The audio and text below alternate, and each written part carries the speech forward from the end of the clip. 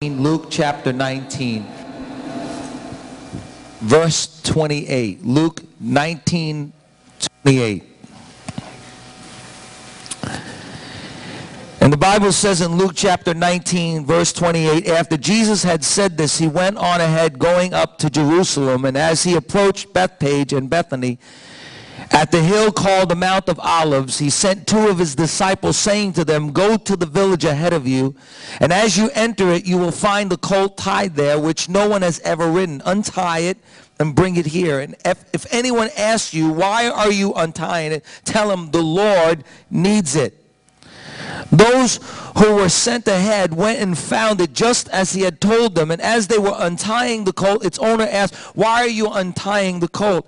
They replied, "The Lord needs it." How many know the Lord wants to use us? Amen? Doesn't matter if we're a donkey or not. Turn to your neighbor and say, "You're just a donkey, but God wants to use you." And they brought it to Jesus, and they threw their cloaks on the colt and put Jesus on it, and he went along. People spread their cloaks on the road, and when he came near the place where the road goes down to the Mount of Olives, the whole crowd of disciples began joyfully to praise God in loud voices with all the miracles they had seen. "Blessed is the King who comes in the name of the Lord. Peace in heaven and glory in the highest." Some of the Pharisees in the crowd said to Jesus, "Teacher, rebuke your disciples." "I tell you," he replied, "if they keep quiet, the stones will cry out."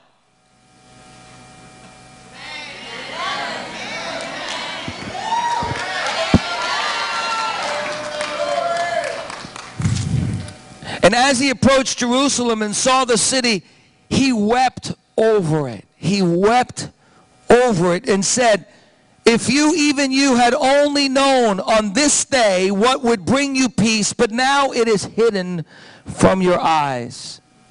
This is Palm Sunday, and to the Christian, this is one of the most exciting times of the year. To the Christian, as we approach the Passover, as we approach the death of Christ, as we approached Easter, it's an exciting time of the year. And to the Jew as well, as we find that this is the beginning of the Passion Week. There's no other week in the time of the year that has so much passion, so much drama, so much potential, so much anticipation, and so much glory than this week. And I want to remind you that on Good Friday, we're going to be meeting at 7:30, and we're going to have a traditional time as we gather around the Lord's table, and we take communion, and we celebrate the death of Christ. But it all starts with this one act of Jesus riding into Jerusalem on a donkey. And this triumphant entry took place on the Passover week. This is really important because God knew exactly what he was doing when he was actually sending the Messiah at the same time that the Jews were waiting for the Messiah. Now, they were waiting for a conquering Messiah, and Jesus comes as a humble Savior and servant of the Lord. Now, to the Jews, they were anticipating some outbreaks of violence during that time. Why? Because there was always someone that was a zealot, was a Jewish zealot who would rise up and try to get a mob together to cause a disturbance in Jerusalem. Jerusalem is a very controversial place. It's still to this day a very controversial place. And we need to pray for the people of Israel. We need to pray for the Jewish nation because God is going to culminate his plan in Jerusalem. Somebody say amen. It's the holy city of God, and God's plan is going to culminate in Jerusalem. It's always been a hostile place. It's always been a place of controversy. And the Romans, they hated this week. Why? Because they had to do a whole lot of overtime, and they didn't get paid for overtime back then. There was no union. And so the Roman soldiers had to put in a lot of overtime, and they had to be on their best behavior because there were times when they really wanted to let loose and do something bad because they couldn't stand the Jews, and the Jews couldn't stand the Romans because they were in Roman-occupied territory, and they were waiting for the Messiah to come. And this was an incredible time in Jerusalem. There was probably over 2.5 million people that would come into the holy city. They'd come from all over the place to celebrate the Passover. Not only Jews, but even Gentiles would come into Jerusalem. And it was a perfect time. I would say it was the perfect storm, in the sense that everything was in place for something to erupt, some kind of a disturbance, or even some kind of a situation where God would get the people's attention. This was the perfect storm, ready to erupt, and come what may, it would bring change to Jerusalem forever. And the people were ready to embrace change. They were ready to embrace a conquering Messiah. And the truth is, just like so many countries of the world, we can see that when the people are getting ready, they're anticipating a change for the better, they get all riled up. And so there's thousands and thousands of people in the streets of Jerusalem. And right here, right then, Jesus decides he's going to make his entry into Jerusalem. And people are thinking he could be the Messiah. Why? Because after all, he raised the dead. He healed the sick. He provided for the poor. I mean, listen, that's a good Messiah. When the Messiah, he breaks bread and he multiplies the bread, and 25,000+ people, children, women, and men, are fed that day. They're thinking, this is good. This is social change. And he loves the poor. So they're thinking he's a mighty man of God. He raises the dead. He speaks with incredible authority, and he takes care of the poor. He's got to be the Messiah. He's got to be the long-awaited king that's coming. And like wildfire, it spreads. Jesus of Nazareth is now coming into Jerusalem. But the people are thinking that he's going to come on a stallion. Why? Because in those days when you were at war, the king would come into a city on a stallion. But he doesn't come on a stallion. He comes on a donkey. Now listen to me. God always works in ways that we cannot understand. And for some of them, it caused them to get very angry. Why? Because they were looking for a reigning Messiah. They were looking for a mighty king on a stallion, and yet he comes on a colt. He comes on a donkey, and as a result of that, he actually dazzles people, in the sense that some of them are like, what in the world is going on? But the Bible says some of his disciples, in anticipation of him bringing peace, he's making a statement that he wants to bring peace. Some of his disciples get it in some way, and they begin to praise the Lord. At least for that moment, they were praising the Lord. At least for that moment, they were excited about the Messiah. And they start to scream out, Hosanna, Hosanna, blessed is he who comes in the name of the Lord. And the term Hosanna in the Greek is save us now. And so we're hearing these people saying, save us now, save us now. A big crowd of people. Stand up. Everybody stand up in this place. All right. Could you imagine for a moment hundreds of people saying, save us now. Come on, everybody, save us now. Save us now. Save us now. Save us now. Wow. That's quite and really anticipating what God's going to do. You can be seated. But it's also an intimidating sight when you see not a couple of hundred people, but thousands of people saying, save us now, save us now. It looks like a revolt is going to happen. The Roman guards stand, and they know something's going to happen. And the Bible says that the people take their palm branches, and they're not just little palm branches. I want you to take this home, because you're going to remember this sermon for the rest of your life. And they take their palm branches and they lay it at the feet of Jesus, and they take their garments off and they lay it at the feet of Jesus. And you would have thought that Jesus would have been really excited about this. That's his moment, his time. Now listen, if I had a whole bunch of people hailing me saying, blessed is he who comes in the name of Milazzo, I would have been like this.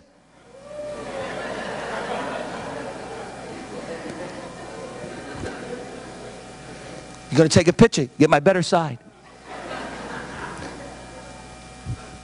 Yet I believe with all my heart that Jesus didn't even look up at the crowd. That Jesus was intent, the Bible says he was intent on getting to Jerusalem. And I believe that as they were crying out, as they were screaming, as they were dancing in the street, and they were saying, "Blessed is he who comes in the name of the Lord," he began to weep. I believe he was moved, so deeply moved. Why? Because the Bible says that as he approached Jerusalem and he looked over the city, he began to weep. He began to weep over the city. And he makes this statement. He says, "If you would have only known who came to you, if you would have only known that I could have given you peace, but you missed your opportunity." Now I want you to know Palm Sunday is a beautiful day. And we usually come and we're ready to celebrate the Redeemer, the King of Kings and the Lord of Lords. And I think you can get a whole lot of sermons out of Palm Sunday. You can talk about the donkey, how God wants to use donkeys, ordinary people. Turn to your neighbor right now and say, "You're a donkey." Don't use the other word. And say, "You're a donkey, but God wants to use you." And I think of the garments, how we need to take off our garments, the garments of pride and selfishness, and lay it at the feet of Jesus. And we need to say, "Jesus, everything that I am and everything that I hope to be, Lord, I lay it at your feet, Lord, because you are King, you're Master, you're Lord." Hallelujah. Somebody say amen. But today I'm not going to talk about praising the Lord. I'm not talking about that Jesus said that if you keep quiet, the stones are going to praise me. If you keep quiet, the stones are going to cry out. What I want to talk to you about today is missed opportunity. Because I believe that this sermon is really, and this story is really about missed opportunity. You see, I believe that God always gives everyone an opportunity. God's going to give you all kinds of opportunities in your life. Because God is a God of the second chance. God is a God of the third chance. God is a God of a God-sized opportunity. And I want you to know that God knows the plans that he has for your life. He knows the purpose of your life. And we serve a great God. We serve a mighty God. And that God wants to give every one of us a God-sized opportunity to do something great in our life. Somebody say amen. And I want to focus on verse 41, because verse 41 tells me that something went wrong. Verse 41 says that God's heart was broken. Jesus Christ, in the beginning was the Word, and the Word was with God, and the Word was God, and the Word became flesh and dwelt among us so that we might have peace. The Bible says that when Jesus was born, the angels cried out, "Peace on earth and goodwill to all men." And so here is the Prince of Peace riding on a colt, and he comes into Jerusalem and he weeps before the people because he knew that they missed it. They missed their opportunity. They missed their divine moment where God was going to come and intervene in their life. And he cries out and he says, "Oh, but if you would have known, if you would have known the opportunity that was before you, something totally different could have come in your life. Something new and absolutely promising. Something that was going to lead you into a life of purpose and meaning." Jesus did start a revolution, but it was a different kind of revolution. You wouldn't be here today. Jesus has conquered the world. Let me say that again. Jesus has conquered the world. He did not conquer with a sword. He conquered with his love. Come on, somebody say amen. How deep is the love of God? How wide is the love of God? How high is the love of God? How long is the love of God that we cannot even comprehend? How God sent his only begotten Son into the world because he loved the world so much, and he has conquered the world not by the sword but by his love. But it was that moment, it was their opportunity, and they missed it. And my friend, the story of Palm Sunday is about missed opportunity. Jesus wept, Jesus cried out, and he said, "Oh Jerusalem, how I would have loved you. How I would have taken care of you. How I would have saved you from your misery. How I would have given you a hope and a future, but you missed it." And see, my friend, I want you to know that life all around us is made up of opportunities. Minute by minute, moment by moment, God places before us God-sized, Spirit-led opportunities in our life. Life is filled with those moments when God says, today is the day that you are to seize your opportunity. Today is the day that you're to walk into the promised land of my promises in your life. Today is the day that you can experience the power of God in your life. Today is the day that you can experience healing in your life. Today is the day that the chains can be broken in your life. Today is the day that God can call you into the ministry. Today is the day that God can restore your marriage. Today is the day that God can change your entire life. Some of you in this room, you know what I'm talking about, because one day God came and visited your life. One day God came and called you, and you seized the opportunity, and as a result of that, you're blessed of God today. Come on, somebody say amen. Glory to God. From the beginning of time, God gave mankind opportunities. He said to Adam and Eve, as long as you obey me, he said, I'm going to give you the opportunity to subdue and rule over the land. Just don't touch the tree of knowledge of good and evil. But they passed up their opportunity to live forever. The Israelites are on the doorstep of the promised land, and God says, here's your opportunity. Go into the promised land and seize the very promises that I made to you long ago. He said, I'm giving you an opportunity to go into the promised land. It flows with milk and honey. Send 12 spies into the promised land so they can see the opportunity. But the 12 spies come back from the promised land, and the Bible says they were stricken with fear and they were paralyzed, and instead of going into the promised land, they wandered for another 40 years in the desert because they missed their opportunity. I don't want you to miss your opportunity today. Some of you are going to walk out from this place and you're going to wander for another 40 years. There's some young people in this room. I'm telling you today, young person, I am stricken with a burden for you, because some of you in this room, God is going to give you a God-sized opportunity this morning. And some of you will walk away. You will procrastinate. You'll say, not today. I'm too young. I've got a whole lot of living to do. And you're going to turn away from the promise. You're going to turn away from the plan of God in your life. And it will break my heart. It will break God's heart. But more than that, you will miss the opportunity that God has for you. Jesus says to his disciples, come follow me and I'll make you fishers of men. You see, life is all about missed opportunities and seized opportunities. How many people did God call on that day? How many people did Jesus call in his day? Some took the opportunity. Some seized the moment. Paul the apostle seized the moment. Peter seized the moment. John seized the moment. But how many others? There's a young man that Jesus approaches. He's a rich young ruler.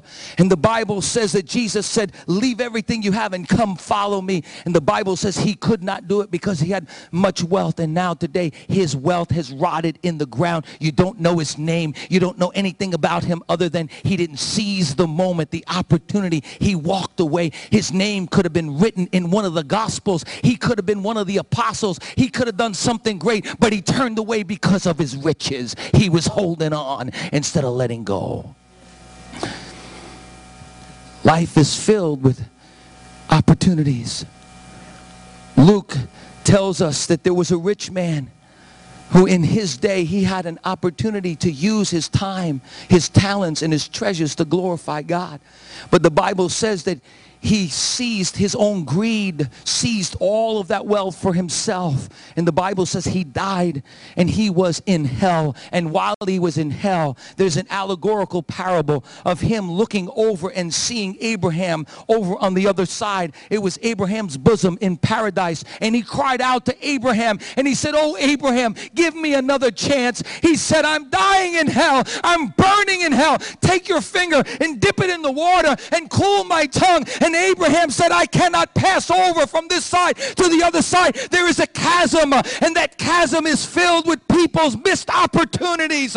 They could have done something. They could have been somewhere. They could have done the will of God, but there is a chasm between you and your opportunity that you lost. And the rich man said, let me go back. Let me go back to my brothers. And Abraham said, you had your opportunity. It's gone now.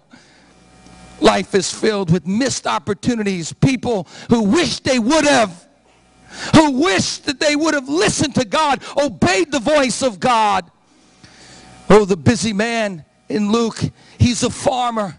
The Bible says that he was so busy with all the things that he had to accumulate in his life that the Bible says that he had a barn, and he was so blessed by God that he filled that barn up, and he tore that barn up down, and he built a bigger barn and then a bigger barn, and he spent his whole life running after the wind, chasing after material wealth. And the Bible says on that night when he said, oh, I can take ease now, I'm going to retire, the Bible says he was stricken with death, and he stood before the Lord, and God said, you were rich toward yourself, but you weren't rich in the opportunities that I gave you, and as a result of that, you're a fool. Friends, I don't want you, Dad, I don't want you to miss the opportunity to be with your kids, to love your kids, to pour into their lives. Life is filled, how heartbreaking it is to see older people who say, I just wish I would have seized the opportunity. There are men and women in this room that there's regret in your heart because you never seized the opportunity to treat your wife like $1 million and more, to treat her like a princess. And that opportunity is going to fade right in front of your eyes, and you're going to regret it one day. I talk to so many different people, and it's so heartbreaking to see the young man who once had a promising career, but he blew it because instead of taking that career, he took a drink, he took a toke, he shot a needle in his arm, missed opportunities. Now I want you to know God is a God of a second chance, and I believe with all my heart that God is a God that forgives and a God that has mercy. But I want you to know there's one thing that you can never get back. You can never get back time. Once it's gone, it's gone. You can never retrieve time. There are certain things in life that God gives you one time opportunity. I think of the 10 virgins. The Bible says that 5 of them were wise. 5 understood that they were going to have the opportunity of their life, and they needed to be ready. They needed to be prepared. And the Bible says that they had oil in their lamps, and they were wise virgins because they were ready. They did not fall asleep. But there were 5 virgins that were foolish. And the Bible says that when the bridegroom came, they jumped up. They had no oil in their lamps, and they said, please, let us go out and get more oil. And the bridegroom says, too late. Your opportunity came, and it's gone. And the Bible says that Jesus will come as a thief in the night. Listen to me, young person. The Bible says when we do not expect it, Jesus will come back as a thief in the night. And some of us will miss that opportunity. The Son of God will come again, and we will miss that opportunity because we were asleep. There are different translations in the Bible, or different translations of the Bible. And I want to read some of those translations of that verse when Jesus says, oh, you missed your opportunity. Notice in the King James, he says, thou knowest not the time of your visitation. The Phillips translation says, you did not know when God himself came and visited you. Friends, I want you to know God does visit us. And sometimes we're so busy. Sometimes we're so proud. Sometimes we're stuck in tradition that we can't even see God when he comes.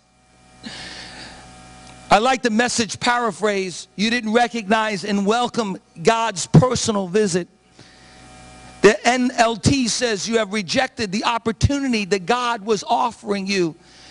The NEB says you did not recognize God's moment when it came. So what causes a person to miss a God-sized opportunity? What causes a person to miss God's voice? What causes a person to miss when God shows up and visits them? Well, let me give you a couple of things that are going to keep you from a God-sized opportunity. Number one, the first thing, write this down. Fear will keep you from God-sized opportunities. Fear will paralyze you. See, there's always going to be God-sized opportunities, but you know what? God-sized opportunities require faith and courage. So I want to ask you a question. What would you do this morning? What would you do in your life if you weren't afraid? What would you do in your life if you weren't afraid of being rejected? What would you do in your life if you weren't afraid of failure, that you were willing to take a chance, that you were willing to trust God? Abraham, he was called by God, and he had to walk one day at a time, one step at a time. He had to obey God, and it was a fearful place that he was.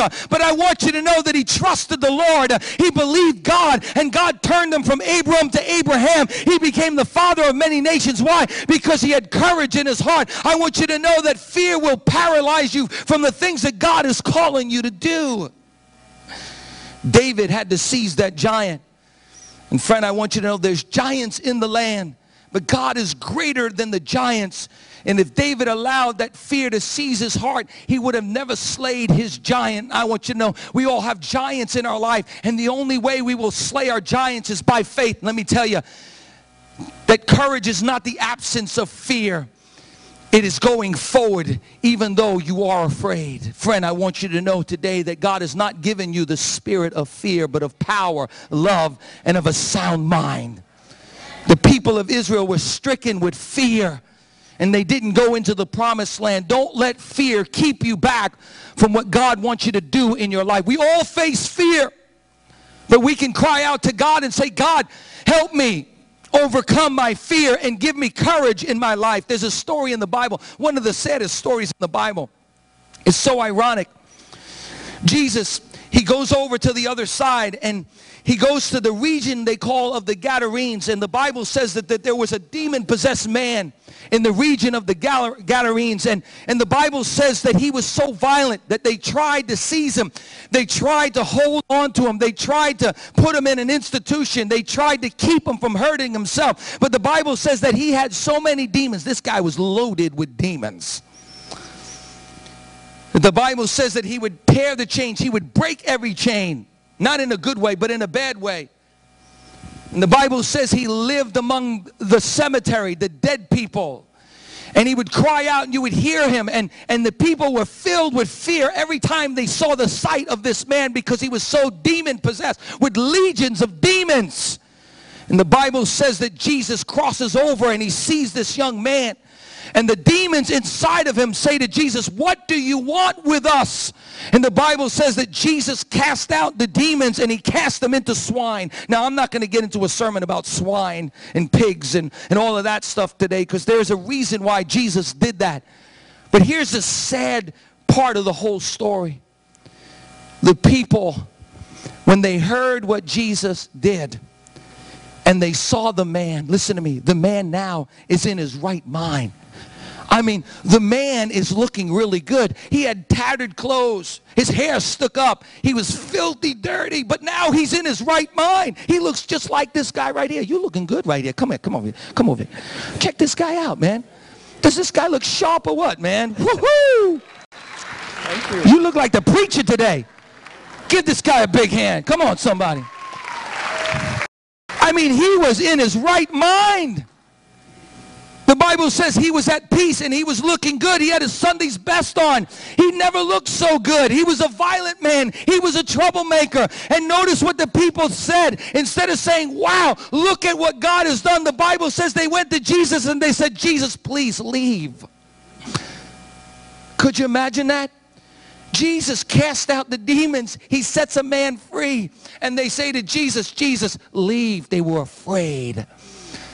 And I think what this town could have experienced, they could have brought their sick, their lame, they're dying, they're desperate, they're needy. They could have lined up, and Jesus was saying, oh, all I want to do is bring peace into your life, and you missed the opportunity. This whole city missed the opportunity that God was giving them. God came and visited their city, and they missed it. What a sad story. The second thing that will keep you from experiencing God-sized opportunities is unbelief. Now, friend, the truth is, doubt and unbelief are two different things. You see, everyone doubts. Raise your hands right now if you've ever struggled with doubt before in your life. Yeah, the rest of you are lying. Yeah. We all struggle with doubt. Let me be honest with you. I'm a pastor. I've seen God do great things. But when I visit some places around the world, when I'm standing at the bedside of someone, a little kid who's dying of cancer. I've got to tell you, there are times when the enemy throws a doubtful thought into my mind. And at that moment, I've got a decision to make. Am I going to allow that doubt to overcome what I know is true in the Word of God, what I know God has already done in my life? Am I going to allow that doubt to seize my mind? Or am I going to cast out that doubt and say, yes, I know that God is real. I know that my Redeemer lives. I know that He's a fair God. He's a loving God. He's a just God. And His ways are not my ways. And I'm going to choose to believe God no matter what I see. Why? Because faith is being sure of the things we cannot see. Hallelujah. Glory to God. Hallelujah. You see, we wrestle with doubt, but unbelief is different. Unbelief is a position that we take. I will not believe. I will not trust God. I will not believe that God can do it. Friends, be careful that you never get to that place in your life that you refuse to believe. God can take that little faith that you have, that little seed, like that man who had struggled with his unbelief. And God could take your little faith that you have and move a mountain. If you bring your faith to God and say, God, I believe, help my unbelief. Don't ever get to that position where you believe in your heart that God cannot do the things that He said. Jesus goes to His own hometown, another missed opportunity. He goes to his brothers, his sisters, his aunts and uncles. To some of you, it's aunt. And he wants to do great things. And the Bible says he could not do any great things in their hometown because of their position of unbelief. They could have brought their sick. They could have brought their aunts and uncles that were dying from leprosy and cancer. How many people miss their opportunity? How many people miss the moment of visitation because of unbelief? Oh my goodness. Winston Churchill, and I love Winston Churchill. I mean, you know, he wasn't perfect and he didn't do the right thing all the time, but I love some of his quotes. Let me read one to you. A pessimist sees the difficulty in every opportunity. An optimist sees the opportunity in every difficulty. Hallelujah. Have you ever met a pessimist before? Don't turn and look at your wife right now, or your husband. Now, listen to me, look at me. There's nothing wrong with getting all the facts. The Bible says in the counsel of many there is safety. And we need to get our facts. But there's a big difference between getting our facts and being a pessimist. I love my wife, and she's not a pessimist. She just likes all the facts. And if you know me a little bit, when I get an idea in my brain, I am OCD. I mean, I'm like, we're going to do this thing. And if I get a thought in my brain, we're going to do it, I'm going to do it now. So I could be in the car and I go, honey, guess what? We're going to do this. I mean, it's a big thing. And she looks at me like, okay, so how are you going to do this, this, this, and this? And I used to think, well, that's pessimism. No, that's wisdom. And if my wife wasn't married to me, I'd probably be off doing something really crazy right now. She levels me and grounds me. Everybody say, thank God for our wives. Just say it like you mean it this time, okay? I mean, listen, be convincing to your wife. You got to go home and live with her after the sermon's over, bro. I'm warning you. Hallelujah. But Winston Churchill said that a pessimist sees the difficulty in every opportunity. A pessimist says it cannot be done. An optimist sees every opportunity in every difficulty. Why? Because they know, they believe that God works out all things for our good, and that it just takes the grain of a seed of faith in our life to move mountains, because we believe in a great God. The next thing that will keep you from God-sized opportunities is the saying, we've never done it any different way. We've always done it this way. That will keep you from a God-sized opportunity. Well, we've never done church like this before. How many churches are stuck in the 16th century? They still actually have, those overhead slides, that they put on the thing. I go to some churches and I honestly believe I'm in Jesus' day. You know what I'm saying? Because this is the way we've always done things. And that mentality in your life will keep you from God-sized opportunities in your life. Why? Because God is about to do something new in your life. Glory to God. God wants to bring change in your life. Everything is changing all around us. The only thing that doesn't change is God and His eternal word. But I want you to know that God wants to do something new in your life. God wants to do something different in your life. And you've got to change seats sometimes. Sometimes you've got to change your perspective. Sometimes you've got to get open to the things of God. And you've got to realize that God is about to do something new. But some of you are so stuck in, we've never done it that way before. And you become so comfortable in your dysfunction that you can't even realize that you're stuck in a rut. You're stuck in tradition. You're stuck in dysfunction.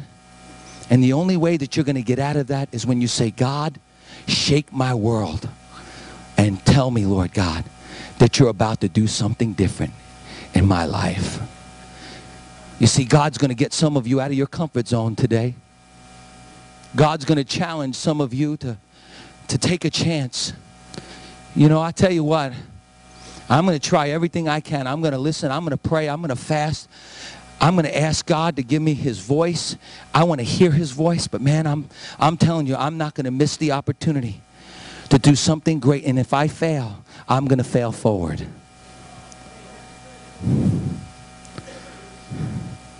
If I make a mistake, at least when I get to heaven, God's going to say, boy, I tell you, you missed it a couple of times, but man, you weren't afraid to believe and try. Hallelujah. You weren't afraid to get out of your comfort zone and do something different. You see, so many of us try to put God in a box. Don't put God in a box. God wants to do something new in your life today. God wants to do something different in your life today. God never comes in a prepackaged box. And when you try to put God back in a box, He jumps out of the box. He's not Jack in the box. He's God out of the box. Oh, write that one down. Put that one on Facebook. That was God inspired. That wasn't even in my notes. Hallelujah. I can't even remember to say it again. That was so good. I think of the Assemblies of God, the denomination that we're a part of, our denomination, the Assemblies of God, a Pentecostal denomination. In the early 1900s, the church was in a box. God was not moving. God was not doing the miracles that He wanted to do. The church had put itself in the box.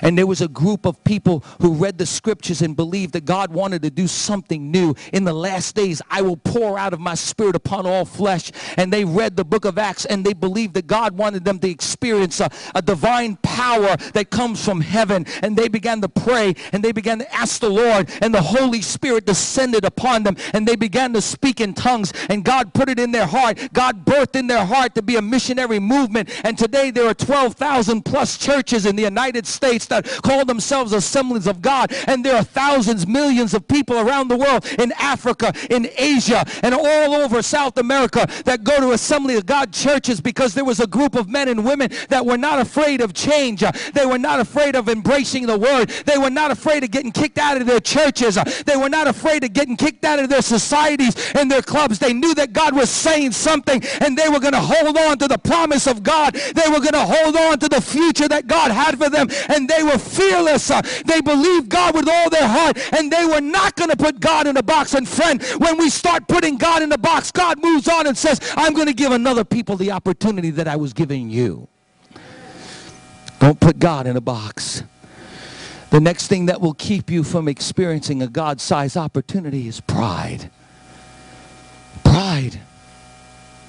You know, as the executive presbyter of the New York region, I have the opportunity to work with 200 churches in this area. And I oversee the presbyters that are over those regions or those sections. And I have to fly up to Syracuse often. And so this Tuesday morning, I went to Syracuse. I was there and I came back the same day. And we have to make decisions on people, whether or not they're going to get their credentials. And there are times when people come before us and they've had a difficult life. They've suffered through a difficult divorce, and biblically they have the right to go into the ministry because they were the ones that were the victims in this divorce. And we have to sit there and we have to deliberate, and we have to pray, and we have to listen to the story, and we have to listen to their heartbreaking story, and we have to listen to the missed opportunities in their life. And now God is giving them another opportunity. And there was this older couple. Listen to me. For all of you that are older, you know who you are. You're trying to look cool. You're trying to act cool, but you're old.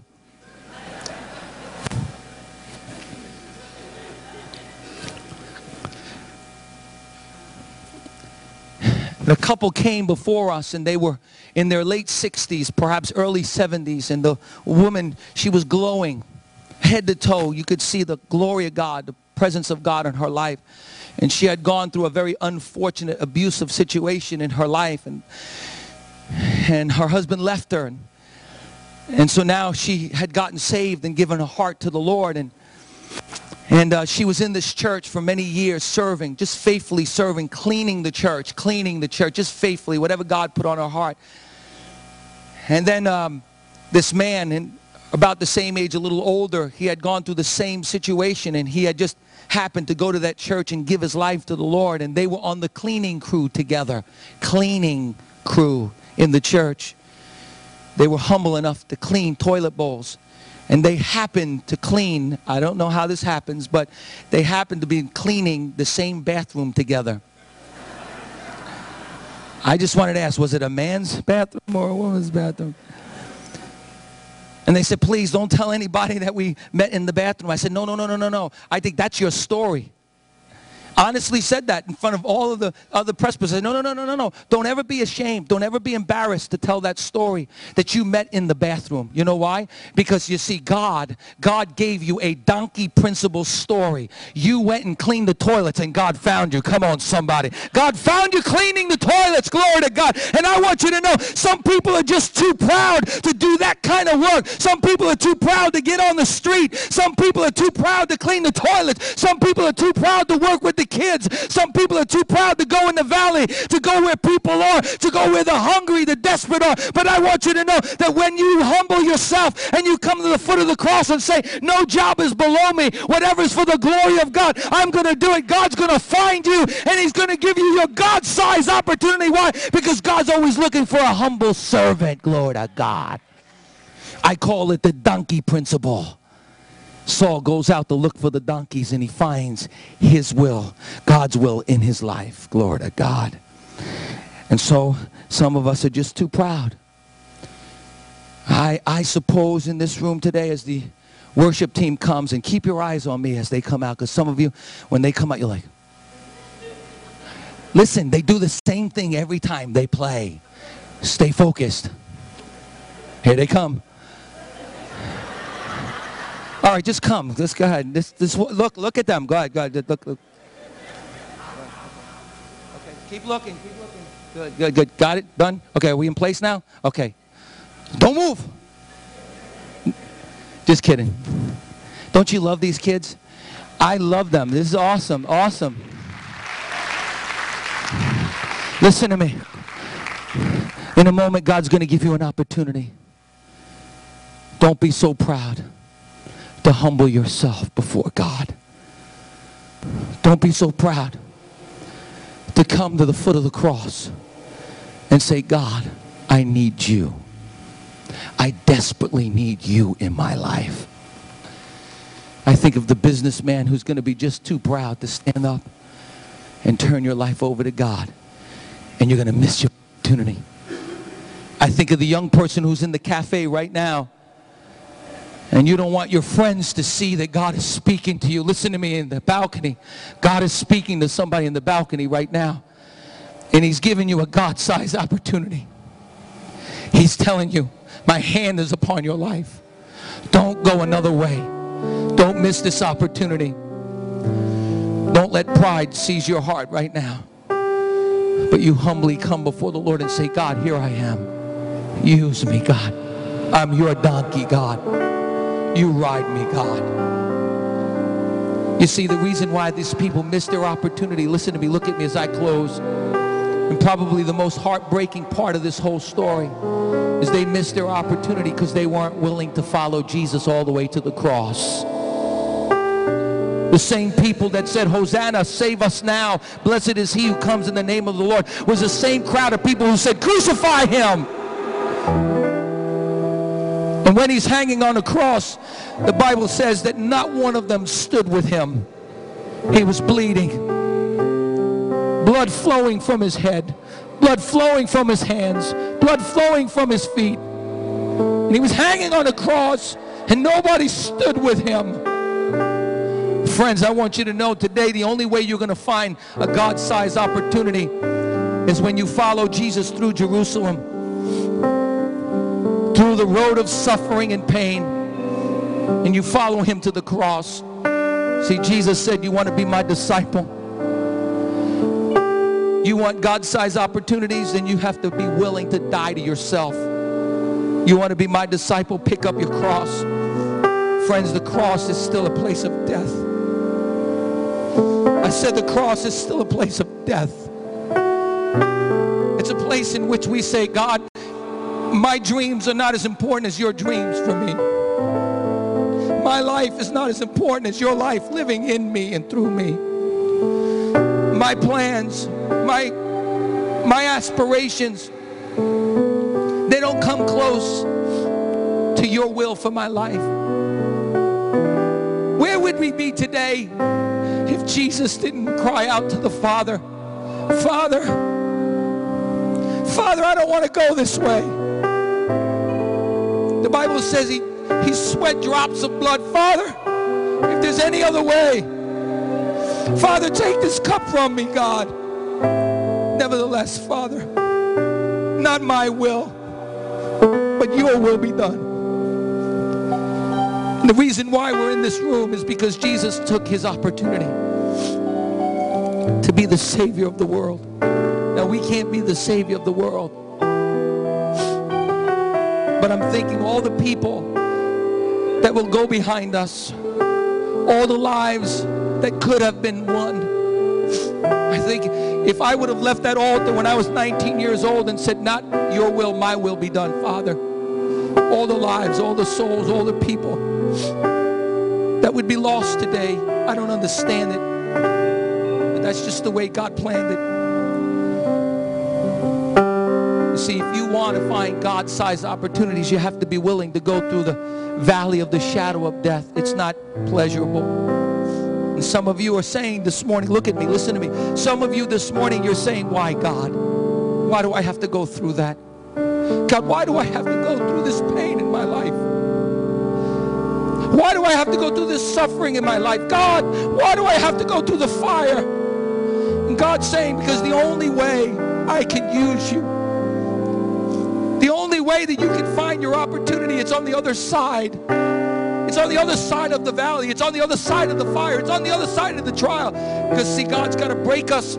He's got to mold us and shape us so we can be useful in his hands. And I'm telling you today, no matter what you're going through, God's saying on the other side, there's an opportunity. Trust me. Trust me.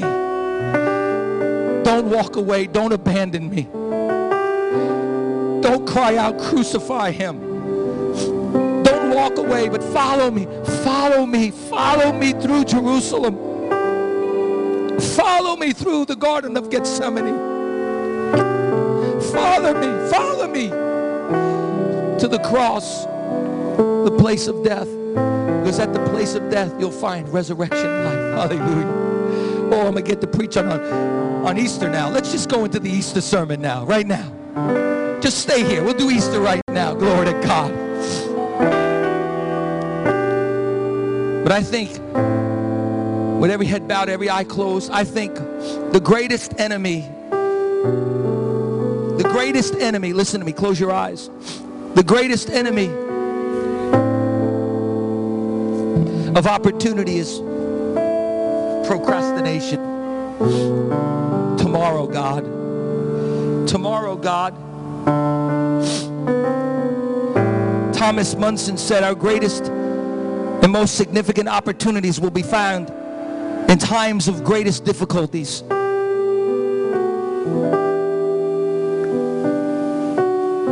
Thomas Edison said, we often miss opportunities because it's dressed in overalls and it looks like too much work. But I want you to know, tomorrow is the greatest enemy of today. Tomorrow is the greatest enemy of today. And procrastination is the graveyard of opportunity. Procrastination is opportunity's greatest assassin. So if you want to seize opportunity, it's today. God said today is the day of salvation. Today is the acceptable time. No excuses. Today is the day of opportunity.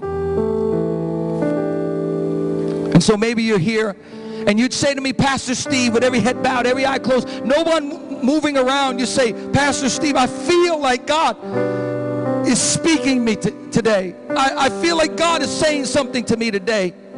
Maybe you're here today and you say, Pastor Steve, I'm not sure that if I died today, I'd go to heaven. And I need to get right with God. Don't pass up this opportunity. The Bible says Jesus is going to come like a thief in the night.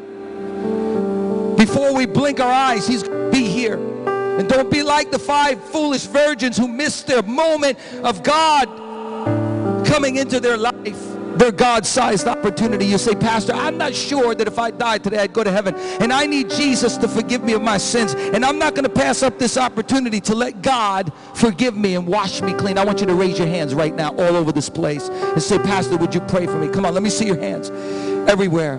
In the cafe, in the balcony, let me see your hands today. Say, yes, I need to get right with God today. I'm not sure that if I died today, I'd go to heaven. And I need Jesus to forgive me of my sins. Let me see your hands high. Let me see them high.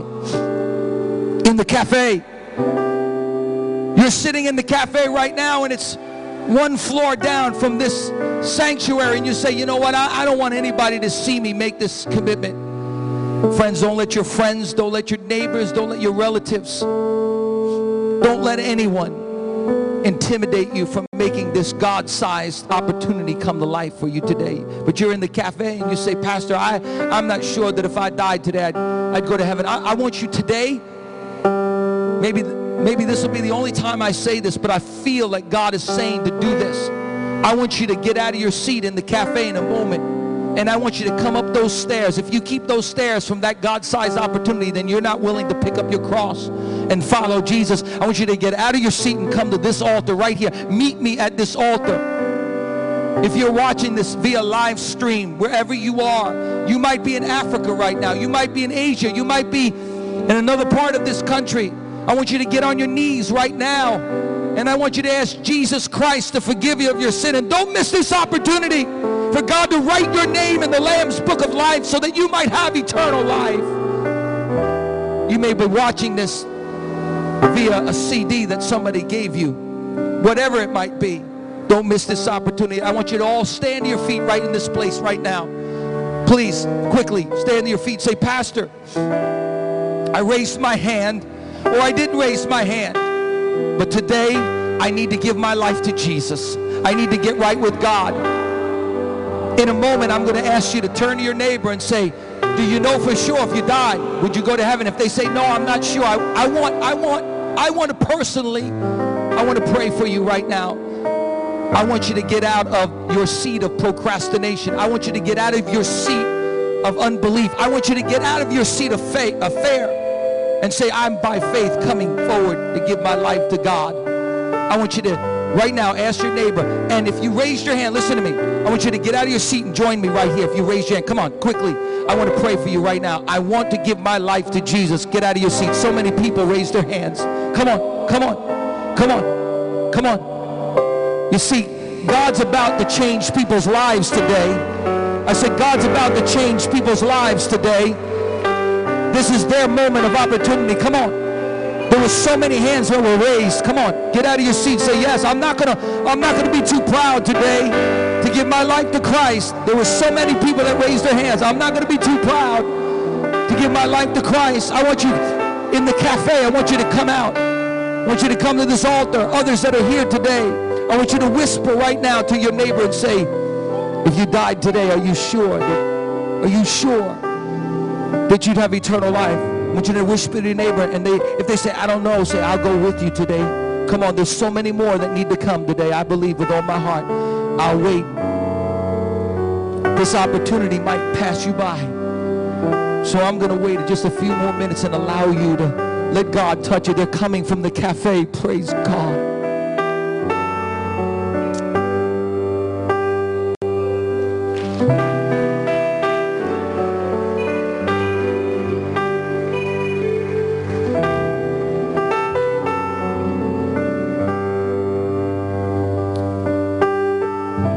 Balcony, you need to come, you can come today. We'll wait one more moment.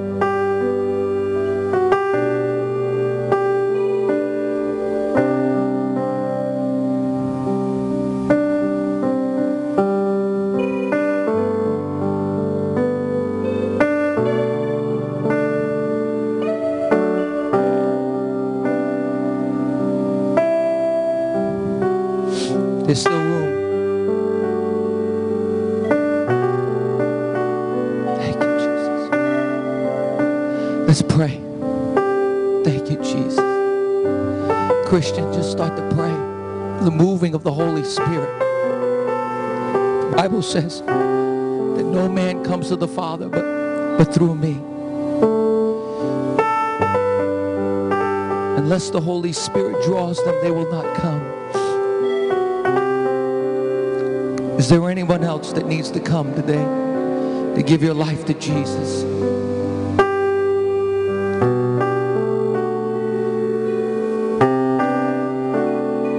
Hallelujah, Jesus. Holy Spirit. Holy Spirit. Espíritu Santo, venga aquí. Jesus, Holy Spirit, come today.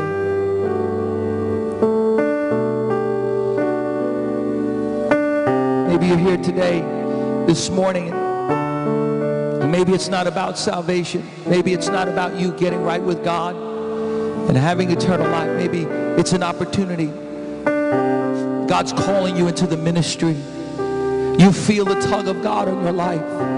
Listen to me, look at me. You feel the tug of God on your life today. God wants to use you, and you're torn. It's like you're double-minded and you don't know what to do. I believe that if you surrender to God, God will show you the next step. You say, I feel like God's calling me to be a missionary. I feel like God's calling me to be a pastor. I feel like God's calling me to be a worship leader. I feel like God's calling me into the ministry, and I don't know where to go. I don't know what's my next step. But I'm going to surrender to God. I'm your donkey, God. I'm your donkey, God. Use me, ride me, God. I want you to get out of your seat this morning and come up here. I want to pray for you specifically as well. You say, I just feel like God wants to do something in my life. I want you to get out of your seat quickly. There's a young man that God is calling you into the ministry. I want you to get out of your seat. You know who it is. I want you to get out of your seat and say, yes, I'm willing to trust you, God. I don't know how, but I'm willing to trust you. I want you to come up. I want to pray for you today. There's a young lady. Listen to me. There's a young lady in this room. You're dating a non-Christian man, and you're just so afraid of rejection that you're going to hold. Listen to me. Listen to me. You're going to hold on to that which is not for you, not God's will, because you're so afraid of rejection. But I'm telling you today, if you let go of that situation in your life, the man of God that God called for you is going to come into your life. I want you to get out of your seat today, come up here and say, God, I lay my relationship at the foot of the cross.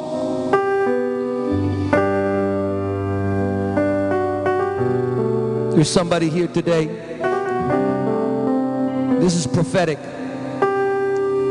There's somebody here today, you're in a marriage, and you keep on missing that opportunity to say, I'm sorry, to get it right. And God is speaking through me today by the Holy Spirit prophetically and saying, you're going to miss your opportunity to make it right. If you don't humble yourself and you don't go to your wife and say, I'm sorry, I've blown it. I have not treated you right with respect. There's an opportunity before you today. Choose life or death. In a moment, you need to come and ask God to forgive you for your obstinate, proud spirit that has caused your marriage to fail. But today, God's going to restore it if you humble yourself before the Lord and before your wife. Say yes. We all are going to have God-sized, listen to me, we all are going to have God-sized opportunities before us. Don't miss those opportunities when they come your way. But ask God to soften your heart, to help you to hear when the whisper of the Spirit comes. I want everybody to raise your hands today. Everybody in this place, in the balcony. The Holy Spirit is here today.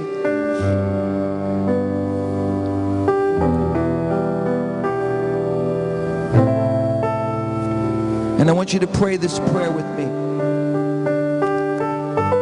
I want you to say, Father, thank you. Daddy God, your world is filled with supernatural, wonderful, God-inspired opportunities. Father, forgive me for being so proud, for being fearful and waiting instead of seizing my God opportunities. Help me to be filled with your Holy Spirit, courageous, trusting you every step of the way. In Jesus' name.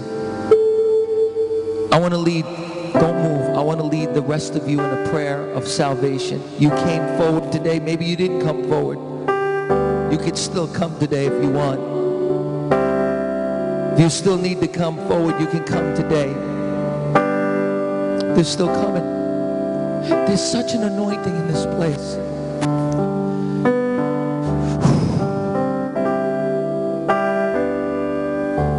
There's such an anointing in this place. If you still need to come to give your life to Jesus, I'm going to give you one more opportunity. If you know that there's still in your heart a doubt in your heart that if you died today you'd go to heaven, you need to come this morning. I want to pray for you right now. Would you, all those that responded today to the altar call, in a moment, we're going to give you some information. In a moment, we're going to give you some information. But I want us to pray all over this place today. Dear Jesus, thank you for dying on the cross for my sins. God, I have missed opportunities. But today, I'm asking you to forgive me of my sins. Wash me clean by your blood, Jesus. I invite you into my life. From this day forward, I will serve you one day at a time. I receive the free gift of eternal life. And I thank you that today I am your son or your daughter. In Jesus' name, amen. Come on, let's thank the Lord right now. Let's just thank him right now. Hallelujah. Hallelujah. Thank you, Lord. Thank you, Lord. Thank you, Jesus. Come on, let's pray. Let's bless the Lord today. Let's praise the Lord today. names were written in heaven. I said names were written in heaven. Hallelujah.